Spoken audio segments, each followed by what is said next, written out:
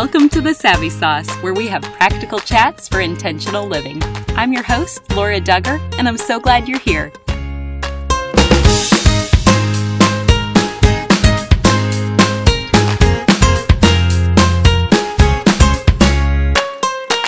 I want to say thank you to Lehman Property Management for being such a loyal sponsor of the Savvy Sauce. They're located in Central Illinois, and with over 1,600 apartment homes in all price ranges, they have listings throughout Morton, Pekin, Peoria, Washington, and Canton. They can find the perfect spot for you. Check them out today at MidwestShelters.com or like them on Facebook by searching Lehman, L-E-M-A-N, Property Management Company. We'll make sure and put a link in our show notes. Thanks again for the sponsorship. And if you're interested in sponsoring the Savvy Sauce, we would love to hear from you. Make sure you reach out to us. You can email us at info@thesavvysauce.com. Today I get to interview Rach Kincaid. She is married to Chris, and she's the mother to 6 children in her blended family. She uses the internet to share her faith and encourage women. Today, she's going to let us in on a little bit more of her story and her approach to parenting. Here's our chat. Hello, Rachel. Hi. I think your story is captivating. So can you just share a bit of your journey with us? I would be happy to. I was born and raised in the church, so I grew up in a Christian home and gave my life to Jesus at a pretty young age. I didn't get serious about my walk with the Lord until my late teens, early 20s. And I went to Christian school. I went to Christian camps. I was in the church, youth group, that kind of thing. But it's just so difficult to make Jesus your own and make your faith in him your own when you've had, I mean, it sounds silly to say this, but when you had a kind of easy life.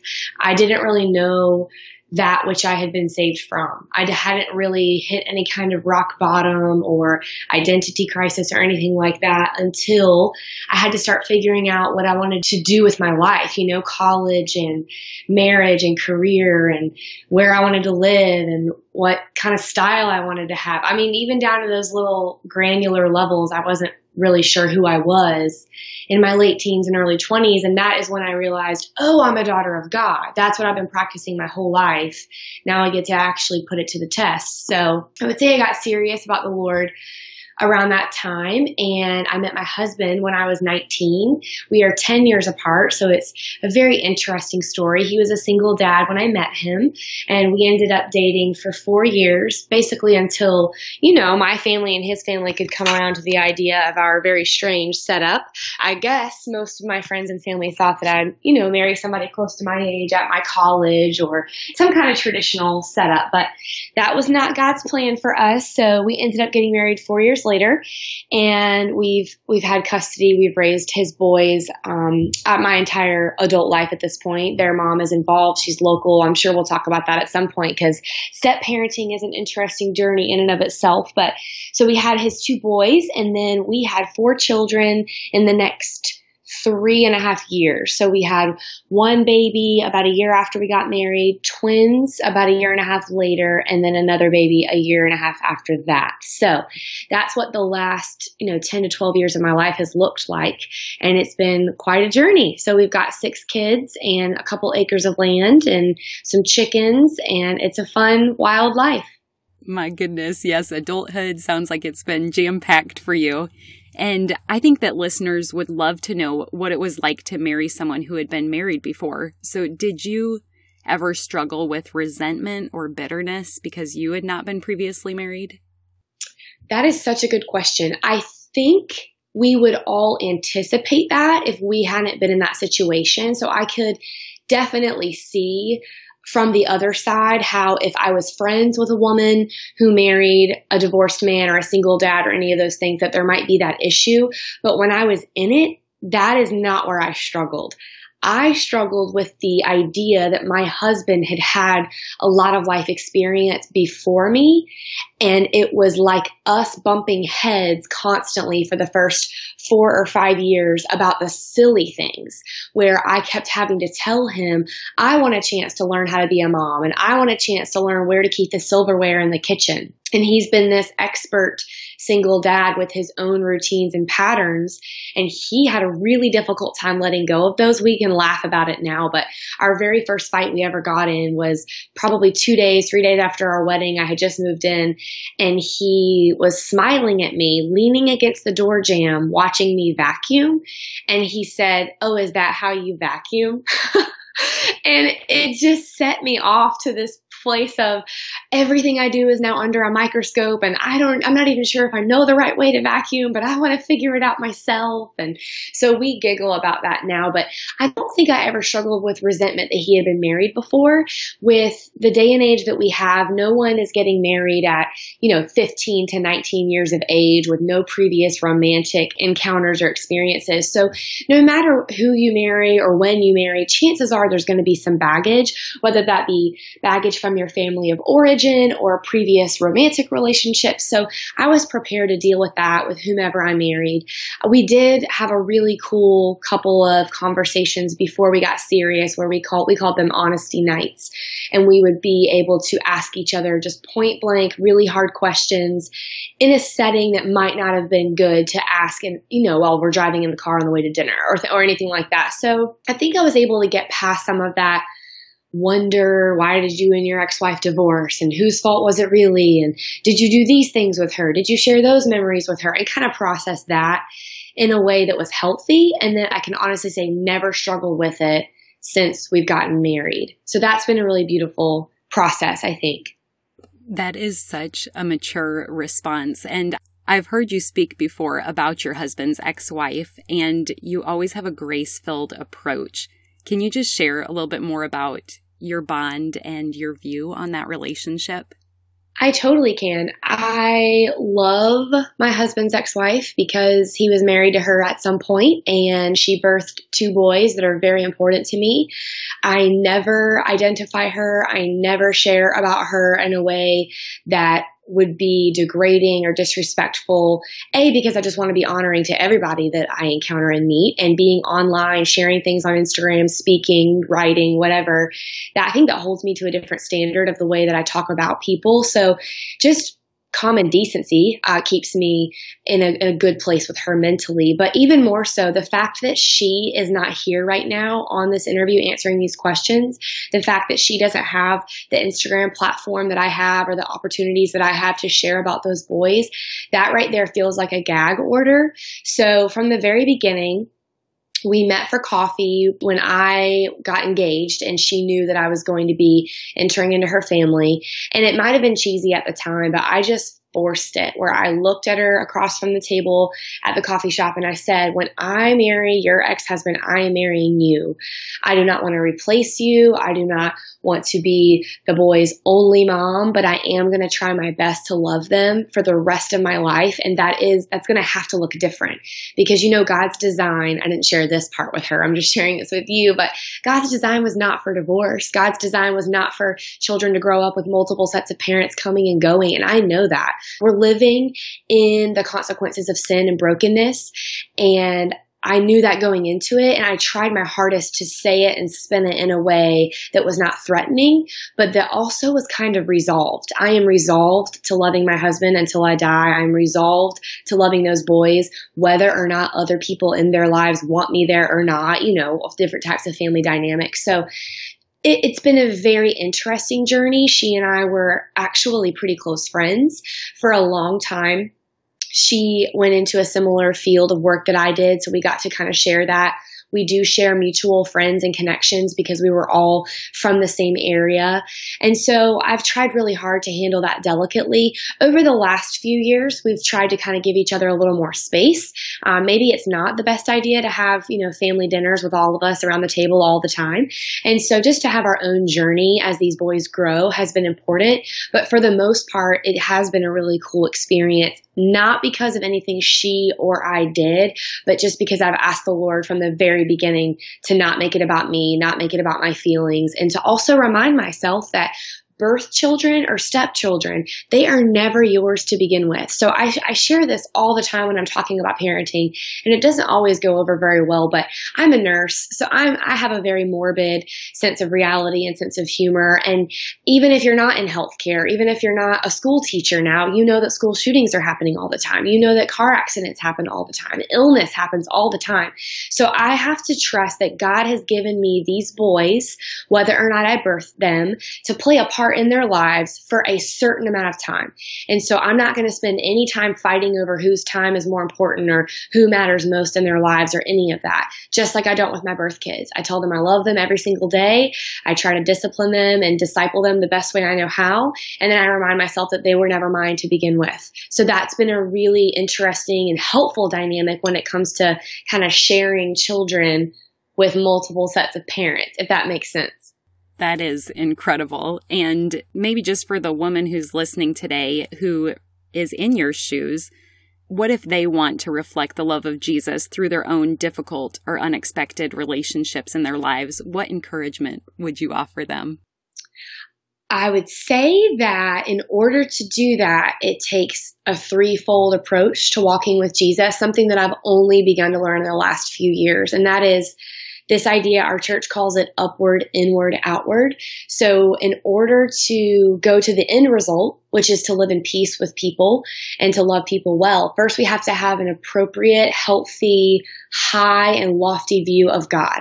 That God is so big and so powerful and still chose to love us.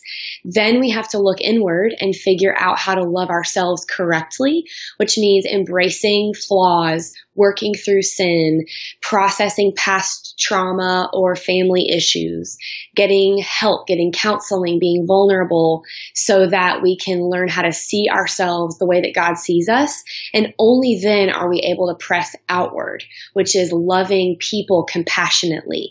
And when you've done the upward inward part and you're doing that every day, then loving people compassionately has nothing to do with the way that they reflect that love back. It's just constant. So whether it's a biological birth mom or a stepfather or coworkers that are difficult or any of those things, it's not a two-way street. It's just me loving them the best way that I know how, because I know a God who loved me and I know how to love myself. So my identity does not depend on the way that those people view me or talk to me or treat me. And instead of it being what I thought at the beginning was just kind of putting my head in the sand, like that doesn't sound like fun. I want them to love me back. Now I just focus so much on God and myself, which is interesting because I grew up thinking focusing on myself was selfish. And if we're doing it correctly, the way that scripture teaches us, it's actually a very healthy way to live in community. So if I'm focusing on God and focusing on myself, then I'm not worried about the way that my love or my actions are received. And it becomes a very simple marching order. Every day I wake up, I know what I'm supposed to do. I'm supposed to love God, love myself, and love people. And that I hope is encouraging to other women in my situation or just in women in difficult relationships in general, because it's no longer dependent on the way that they receive, process, or reproduce that love back to me. And I love that model. And it kind of ties into another question that I have on that topic. Do you have any stories or examples of how you've died to self to love others well? Yeah, I would say in raising teenagers, that has been super interesting because I know my birth children, my biological children will probably go through the same thing that I've been experiencing recently. And I only know that because I'm in community with older women who have teenagers or college age kids. And I try so hard to stay in relationships with women, moms with kids that are different ages so that I can kind of figure out what to expect or ask for advice or give advice. And that's been really powerful. So that's just a little side note. But some of the women that are raising teens alongside me, pouring into stepsons that are about that age, is just that age, I've done a lot of reading on it, hormones, science, all of it points to the idea that those kids are supposed to be self-absorbed. Teenagers are supposed to be reflecting, looking inward, navel gazing, basically to answer one question. And it's like, do I have what it takes? Do I matter to the world? Do I have a place? What am I going to do next? What is life about to me? Because up until 15 or 16, I'm just digesting and regurgitating everything my parents, my trusted adults, my teachers have taught me. And now that I'm in high school and I'm looking to the future and people are asking really hard questions. I mean, can you imagine how difficult it is to be 17 and every single time you interact with another adult, they say, what are your plans after high school? I mean, they want to know what's next. So if you can imagine how difficult that is, the rest of us, no one asks us those questions. So they're constantly bombarded with that. And what I've learned is that because of that, they're selfish. They can't really help it. They're focused on whether or not they have enough gas to get to wherever they are to hang out with their friends, or the newest song that just came out from their favorite rapper, or shoes, or, I mean, it sounds cheesy, but it is so important to them. If they miss a viral meme that goes wild online and they come to school and everybody's talking about it, then they're like left out, they're ostracized. So because of all these things, and they're still trying to figure out, like, do I even believe in the God that my parents taught me about? They're very, very, very inward focused. And because of that, they're not saying thank you a lot. They're not looking you in the eyes and cheering you on as a parent. And that, at this point, it makes me laugh. But at the beginning, I was like super wounded by it because I wanted to treat my kids like peers. And you just can't do that. Like, you can't be their friend, their bestie, their cousin. Like, you just have to be their parent. And so you have to say, like, hey, when I put that money in your account to go to whatever event, I really expect you to say thank you and look me in the eyes and hug me or whatever. And my boys are amazing at that now. But I would have to say it takes constant conversation, and you have to figure out a way not to beat them up about it. It can't be like, you're so selfish, you're ungrateful, you don't pay attention. It's just this constant reminder that you and I are orbiting each other in this home, bumping up against each other, doing community, doing life together, and trying to figure out the best way to do it. So I can think of an example of just this past week. I told one of my boys, I've never been here before. We've never had teenagers in our home. So here's what we expect from you: some grace. Just like we give you grace when you leave your clothes everywhere, or when you try to go out with friends without asking, or whatever the thing is. But at the same time, what I think I am doing really well is giving you respect and giving you what you need in this home. And I do expect that to be reciprocated. So I'm not frustrated with you. I'm not mad at you for not doing it up until this point. I'm telling you now, you've been put on notice. I expect you to treat me with the same respect that I'm giving you. And so I would say dying to self looks like those conversations, because what I want to do is smack them around with my words, of course, but just kind of like the wake up call of, you know what I do for you and how much money I make and how much money goes to you and all that. I'm not even talking about my teenagers, all the way down to the 5-year-old. I want to be able to tell her, like, do you know how much preschool costs? And do you know how expensive it is to put clothes on your body that keeps growing? It's so rude, But instead, I have to say, like, no, they don't know. And we don't want them to leave their family of origin with this idea that they were a burden or a nuisance, or they quote unquote couldn't get it right. Because I don't want them to go into their next season of life feeling like we were not on their team. So it's this constant refining. It's the iron sharpening iron. My dad used to say it's like a diamond getting its facets polished. It's uncomfortable. There's friction. It's not fun all the time. And dying to self looks like being willing to enter to that when you'd rather just go to bed and ignore it, or yell, or not give them what they want, or whatever the example may be. Dying to self looks like entering in and saying, I'm willing to get sweaty. I'm willing to be tired tomorrow morning because we stayed up all night talking about this. I'm willing to take the hit and not be the cool parent because I want to teach you something that might save your life or save your soul down the road. And now a brief message from our sponsor. Lehman Property Management is today's sponsor. If you're looking for upscale living in the hottest spots in town, start your search with Lehman Property Management today. They offer the most exciting options in the most desirable spots in Central Illinois, and you can call that place home today. Are you interested in downtown Peoria? Check out their rentals at the fabulously renovated Marquette Building next to the College of Medicine. Unique floor plans, restored original oak floors, and beautiful views of downtown Peoria await. What about Peoria Heights? 1221 Duryea offers immediate access to the fine dining and shopping of Prospect Avenue. with brand new accommodations that include 9-foot ceilings with huge windows overlooking Peoria Heights, electric car charging stations, and community party rooms. Is Morton where you want to be?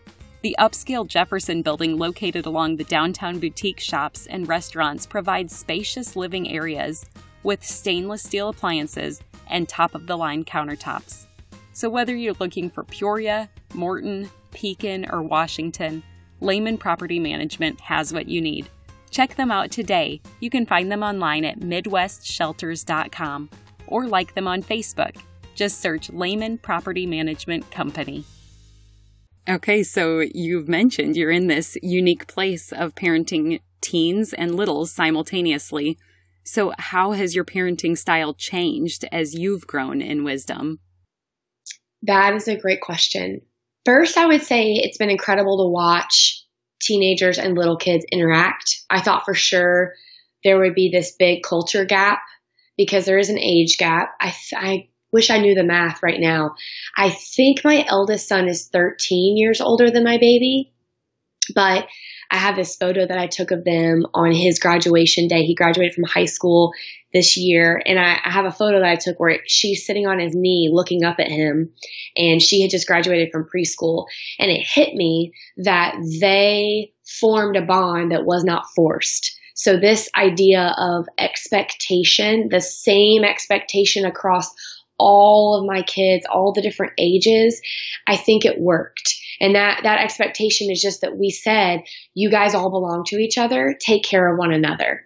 And we didn't try to cater to one age over another. So there might have been a day when we made our big boys watch a little kid movie so that we could all hang out in the den together. But there were also times that we listened to Kendrick Lamar or other hip hop artists that I would have never wanted to expose my little kids to at such a young age. And we would find the clean version and throw it on in the car, and all of us listened to it for hours on end. And I have no regrets about that because I feel like it has helped them see that there are no favorites and there isn't an age that requires or deserves more attention or affection. So we might have been giving our eldest before he got a job. Now he's one of the hardest working kids I know and makes all of his own money and makes pretty much all of his own decisions. But before he got to that point, he might have required more money or more investment with sports or equipment or prom tickets or whatever it was. But then there were also times when the little girl got a new dress for preschool graduation and everybody oohed and awed over it and nobody felt left out. So we've tried really hard to do that across the spread. We've tried hard to do one-on-one dates with our kids. We've even recently tried forcing them to go on dates. I say force, they're happy to do it, but expecting them to go on dates with each other and the older kids hanging out with the younger kids by themselves. Or we have a little boy who's 9 and he loves our 16-year-old. And so having them interact with one another, playing video games or whatever it may be, has been really cool.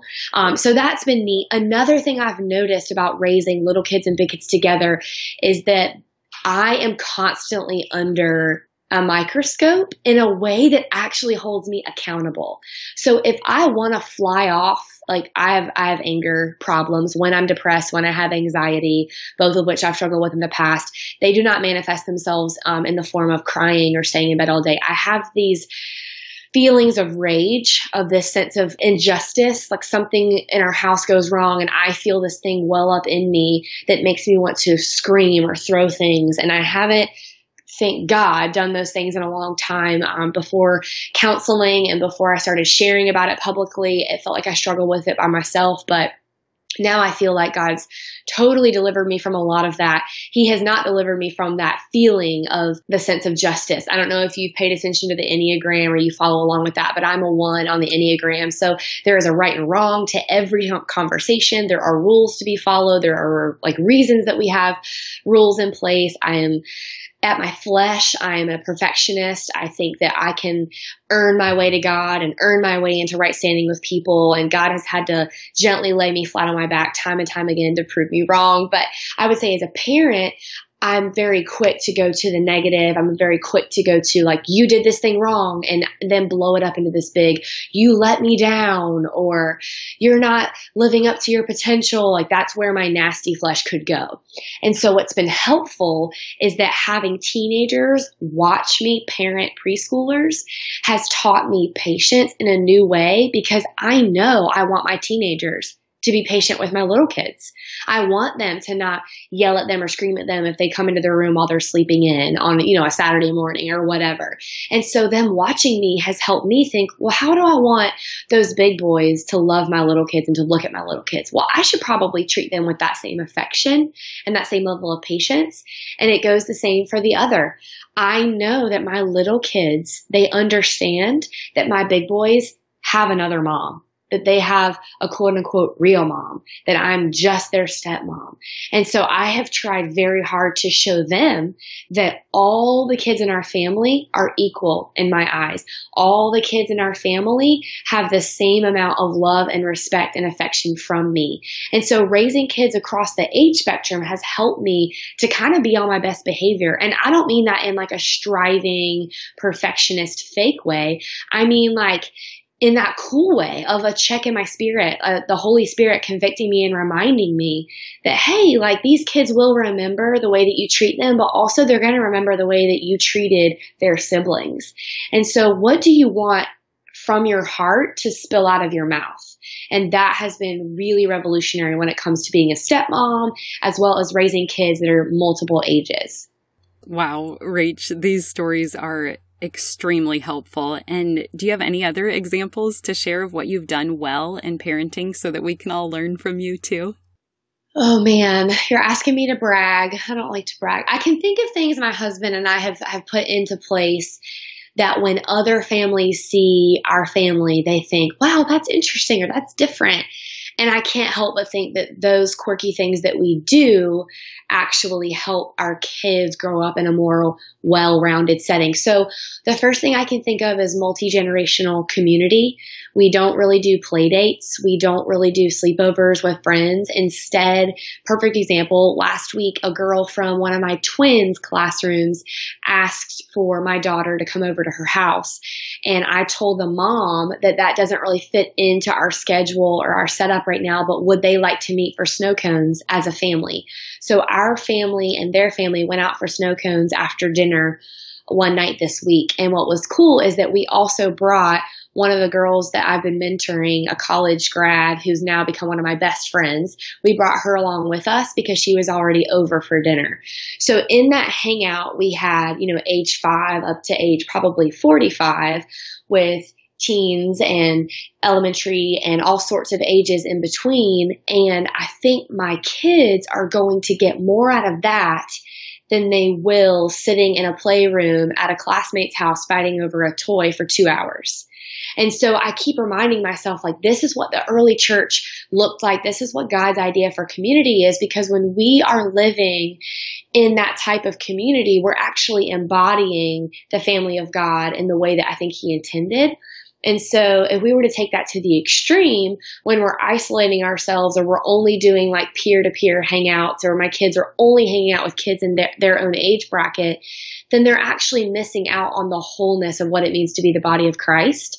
So that's been one interesting thing that we've tried. Another that I know a lot of families out there care a lot about, and that is multi-ethnic community. So we actually left our church a few years ago in order to really dig into our own local community and really understand what God wanted for our lives by way of diversity. So we have learned all sorts of crazy and painful things when it comes to raising kids in a broken world, and including some of our own sin with tokenism, looking for, that one person of color to be our friend so that we could say we were doing it right. And we've just repented of all that. And so we have just smushed our kids up against families that don't look like them, in hopes that they can be the next generation to really eradicate the problem of systemic racism and oppression, specifically in our country, but also in our churches. So that would be another thing I can think of, that we talk a lot about.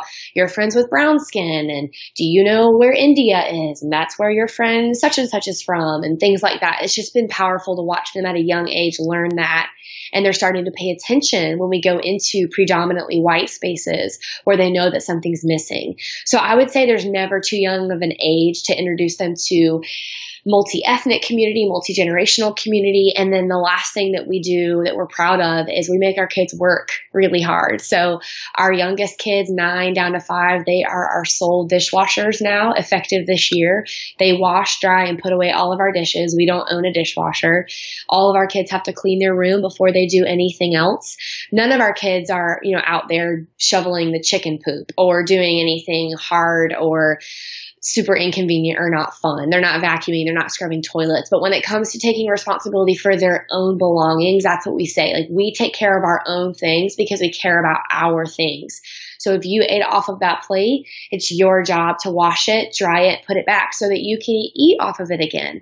And if you made a mess in your room, then you need to clean it up because it's your stuff. And we don't want you to lose it. Or we don't want you to miss out on the opportunity to have new things because you didn't take care of these things. So I would say we're pretty strict with that, as well as this idea of work, meaning investing in our family so that we don't take electronics to restaurants. We want them to engage with us. We don't allow them to run around wild while we're talking to other adults. We want it to be a marriage-centered, family-centered, Jesus-centered family. And if it's a kid-centered family, then we know things will go awry and things will get knocked off kilter because God has given us tiny humans for us to steward and invest in and disciple. So they can't be running the show. And I hope that makes sense. But those are just some of the things that we have noticed have really made a difference in our large family setting. It is so good. Thank you for sharing. Hey friends, I just wanted to give you a quick reminder that we're asking for ratings and reviews on whatever platform you use to listen to this podcast. If you would be willing, could you also hit subscribe to the podcast and share this with a friend? Thanks for listening. Now back to the show. How have you experienced God's grace during transitional periods in your life? I would say I have experienced His grace, which if we look at translations from Greek and scripture and all sorts of good theology background, grace is a gift that we did not deserve. So I try to remember that when I use the phrase God's grace. But God's grace to me, when it comes to transition, has always shown up in the tangible form of His faithfulness and His favor. And that would be money coming from places where I did not expect it, friends coming alongside me and offering tangible help, childcare, food, that kind of thing, when I did not expect it, and services, counseling, a church coming alongside us, that kind of thing, where I did not expect it. And then I would say, too, that I want to talk about His mercy, because our transitional periods have often been a result of my sin or rash decision making or things like that. So I left a job that I had to leave because it had become toxic for me, and I felt like I probably should have left it sooner. And God showed up there. We left a church, possibly a little bit too late, but we felt like God was stirring on our hearts. It was time. But I always joke with people that leaving a church is like breaking up with your boyfriend and then still going to prom with him, because we love the church. We love everybody there. We love the mission. We love Jesus and the way that Jesus is highlighted and presented there. But we also knew that God was calling us to something else. And sometimes there is such a thing as being too faithful and staying too long. And so we've seen transition there, and it was painful. And then I've also had transition with my mental health. So experiencing depression, postpartum depression, anxiety, things like that, and having to transition away from my old life and into a new one.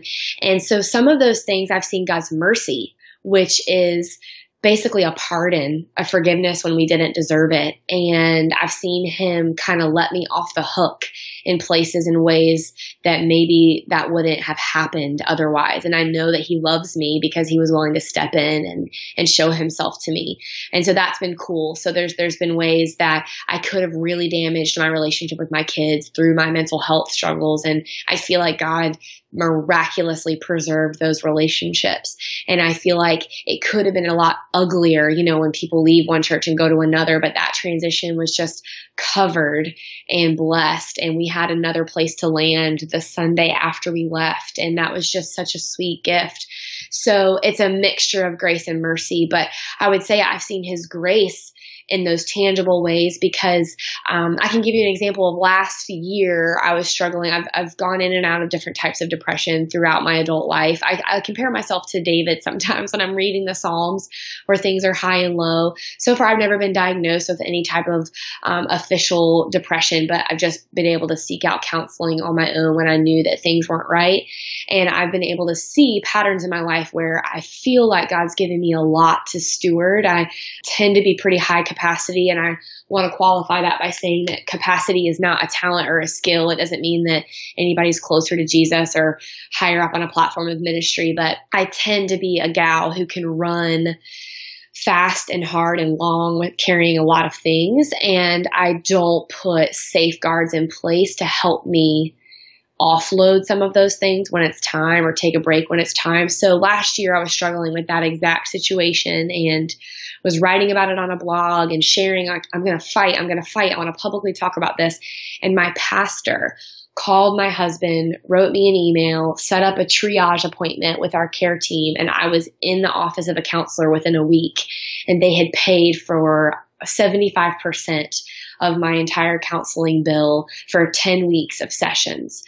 And so that would be God's grace. That is a gift that we didn't deserve or we did not earn and that we did not expect.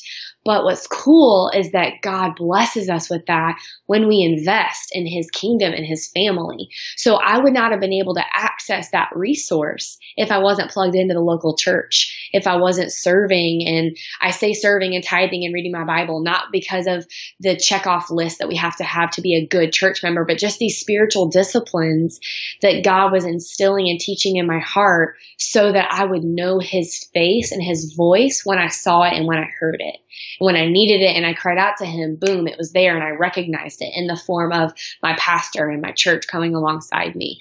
So I would say that's how I've seen God's grace and God's mercy through transitional periods in my life. And it's been neat to be able to identify those things for what they are and then write them down and bind them to my heart to remember them for the future, because we're pretty much guaranteed that we will go through those things again, that suffering and hardship are guaranteed, but so is God's presence. And that's been a beautiful gift.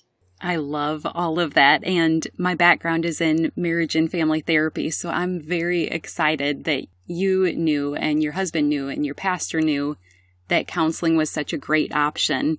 And maybe that's one of the reasons that you're able to articulate all of this from such a healthy place. So do you have any other practical things that have helped you come to this healthy place that maybe a listener could try today as well? Yeah, I would say reading my Bible regularly has helped. I did not do that as a teenager and young adult. I would say I've been reading my Bible daily for the last 5 years or so. And that's really blessed me because I can see stories of God trying to love on his kids. And I can also see stories of people screwing up epically and God not saying like, I forgive you for your sin, but instead he's just given them more responsibility. He's called them back onto the team. He's commissioned them to do something. I'm thinking of Peter specifically. When Peter denied Jesus 3 times, Jesus never said, I forgive you, I forgive you, I forgive you 3 times. He said, do you love me? Do you love me? Do you love me? Then feed my sheep, feed my sheep, feed my sheep, kind of to negate and abolish the sin that Peter had committed and instead say, I'm going to plant my church on you. And that is so powerful to read about a God who loves us so much that it's not just him pulling us out of the muck and the mire and trying to like polish us off and say like, well, I guess I can try to use this some more. Instead, he's like, are you ready, girl? Get back in the game. And I never knew God to be that kind of God until I started reading the Bible. So I would say that has been really helpful. And then the other thing is learning how to confess my sin. And that's what I'm dealing with right now. It's just so difficult to look at my husband and say, I intentionally withheld that from you, or I could have called you to apologize when I was snippy earlier and I didn't, or I wanted what I wanted and I wanted to hurt your feelings, so I said what I said, or whatever the situation is. I've never done that before. And now that I'm starting to do that, I feel so exposed in the best way because I know that I've already been found out. I've already been found needy. That's what my best friend Jess always says. Amazing, amazing author. But what she talks about a lot is that when we go first, when we go humble, when we open ourselves up and we say like, here it is, then nobody, especially the enemy, has anything on us because God's like, yeah, I already knew that. I died for that. I sent Jesus to the cross for that. And so that's been really helpful in developing the way that I articulate my struggles because I'm not saying like, look at my mess. Let's all get in here together and talk about our mess. But B, I'm also not lying and saying like, I've got it all together. Things are tidy. Instead, I'm calling sin what it is. I'm calling brokenness what it is, but I'm also calling hope down on top of it so that people can see both at the same time and so that I can experience both at the same time. When I start focusing on Jesus more than my own sin, then suddenly it's not that big of a deal anymore and it's easier to confess. And so I would say those two things, they sound really old, almost like liturgical and strange, but the spiritual disciplines of giving away my time, my money, reading my Bible, confessing my sin to the people that I trust, that I have invited in alongside me, those are the things that have helped me to see that this world isn't all there is and that I don't have time anymore to fake it or strive or to wallow in the brokenness and stuff that I deal with all the time. So I would say all of that together, just learning how to grow in my relationship with Jesus has helped me learn how to share that relationship with other people in the form of being vulnerable and also hopeful. Wow, this time has just been so beneficial. And how can listeners find you online to connect? That's awesome. So I have a blog that I don't keep up with on the regular, but I do write in it several times a year. That's rachkincaid.com. And then I'm on Instagram and Twitter and all the fun places, Rach Kincaid. So I'd love to hang out with you guys online. I love, love, love Twitter. That's one of my favorite spots. I'm an original, back in the early 2000s internet kind of girl. So all the old platforms still have my heart, but Instagram's a fun place. And then one of the things I love to do is when people send me direct messages, I typically try to get them to email me. So if you send me a DM and you want to chat more, I would love to do that, but I'll probably send you my email address and then we could be like internet pen pals. Oh, that's great. Thank you for making yourself available. And we're called the Savvy Sauce here because savvy is synonymous with practical knowledge. So as my final question to you today, Rach, what is your Savvy Sauce? Oh my goodness. Okay, so I would say this has nothing to do with Jesus or my relationship with him, but actually it does because it helps me give more time to it. So I love having a capsule wardrobe, having my exact style, hairstyle, shoes, my makeup look, all of that selected in a way that never really changes. So I'm pretty much the same person Sunday through Saturday. And I would say why that makes me feel like savvy and also a little bit saucy is because I feel like if I spend less time trying to figure out who I am on the outside, then I have more time to really work on who God is making me on the inside. So I literally only have probably 10 outfits total in my wardrobe. I have a little armoire and I have a tiny little makeup bag. I love Glossier, the incredible cult makeup skincare brand online. And I use pretty much all of that all the time. So if I'm going on a date night, I'm going to church, I'm going to hang out with friends, I try to get dressed every day. I try to do my hair the same 2 or 3 hairstyles every day so that I never worry about what I'm going to wear somewhere or how I'm going to look. I feel confident every time I leave the house. I know what looks good on me. And those things, they kind of make room for me to care about kingdom things that matter more. And so in a way, taking care of my body, taking care of my skin, taking care of my wardrobe, those things do matter so that I can go out into the world and fight in a way that God has like created me to. So it's strange to say it, but like the gym routine, what I eat, what I wear, my makeup, my hair, all that feels kind of like part of my armor. And that's been a really cool development over the last 3 or 4 years. That's so fun. Thank you for sharing. Everything that you've mentioned today has just been dripping with wisdom. So thank you so much for spending time with us. Thanks for having me. It's been such a blast. It's been an honor for real. One more thing before you go. Have you heard the term gospel before? It simply means good news, and I want to share the best news with you. But it starts with the bad news. Every single one of us were born sinners, and God is perfect and holy, so he cannot be in the presence of sin. Therefore, we're separated from him.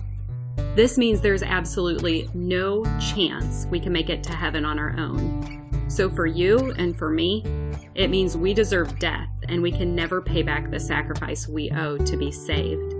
We need a Savior.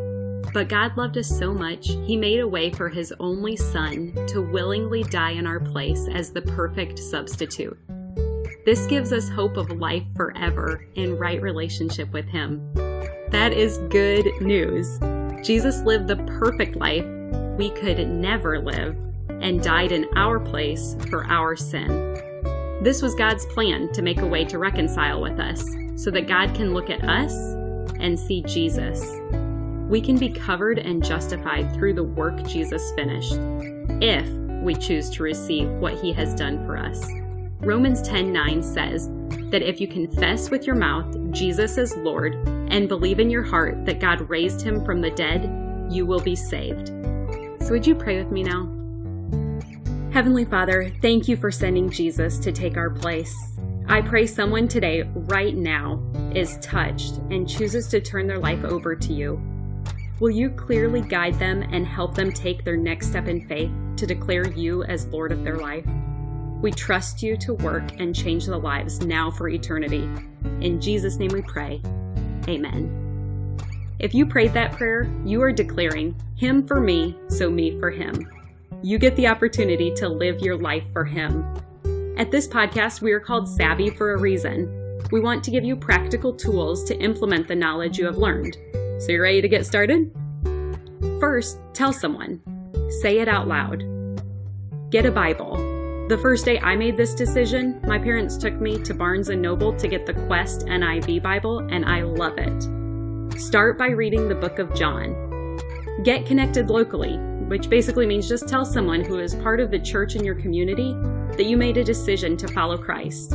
I'm assuming they will be thrilled to talk with you about further steps, such as going to church and getting connected to other believers to encourage you. We want to celebrate with you too, so feel free to leave a comment for us if you made a decision for Christ.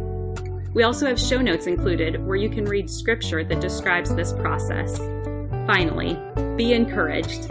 Luke 15:10 says, "In the same way I tell you, there is rejoicing in the presence of the angels of God over one sinner who repents." The heavens are praising with you for your decision today.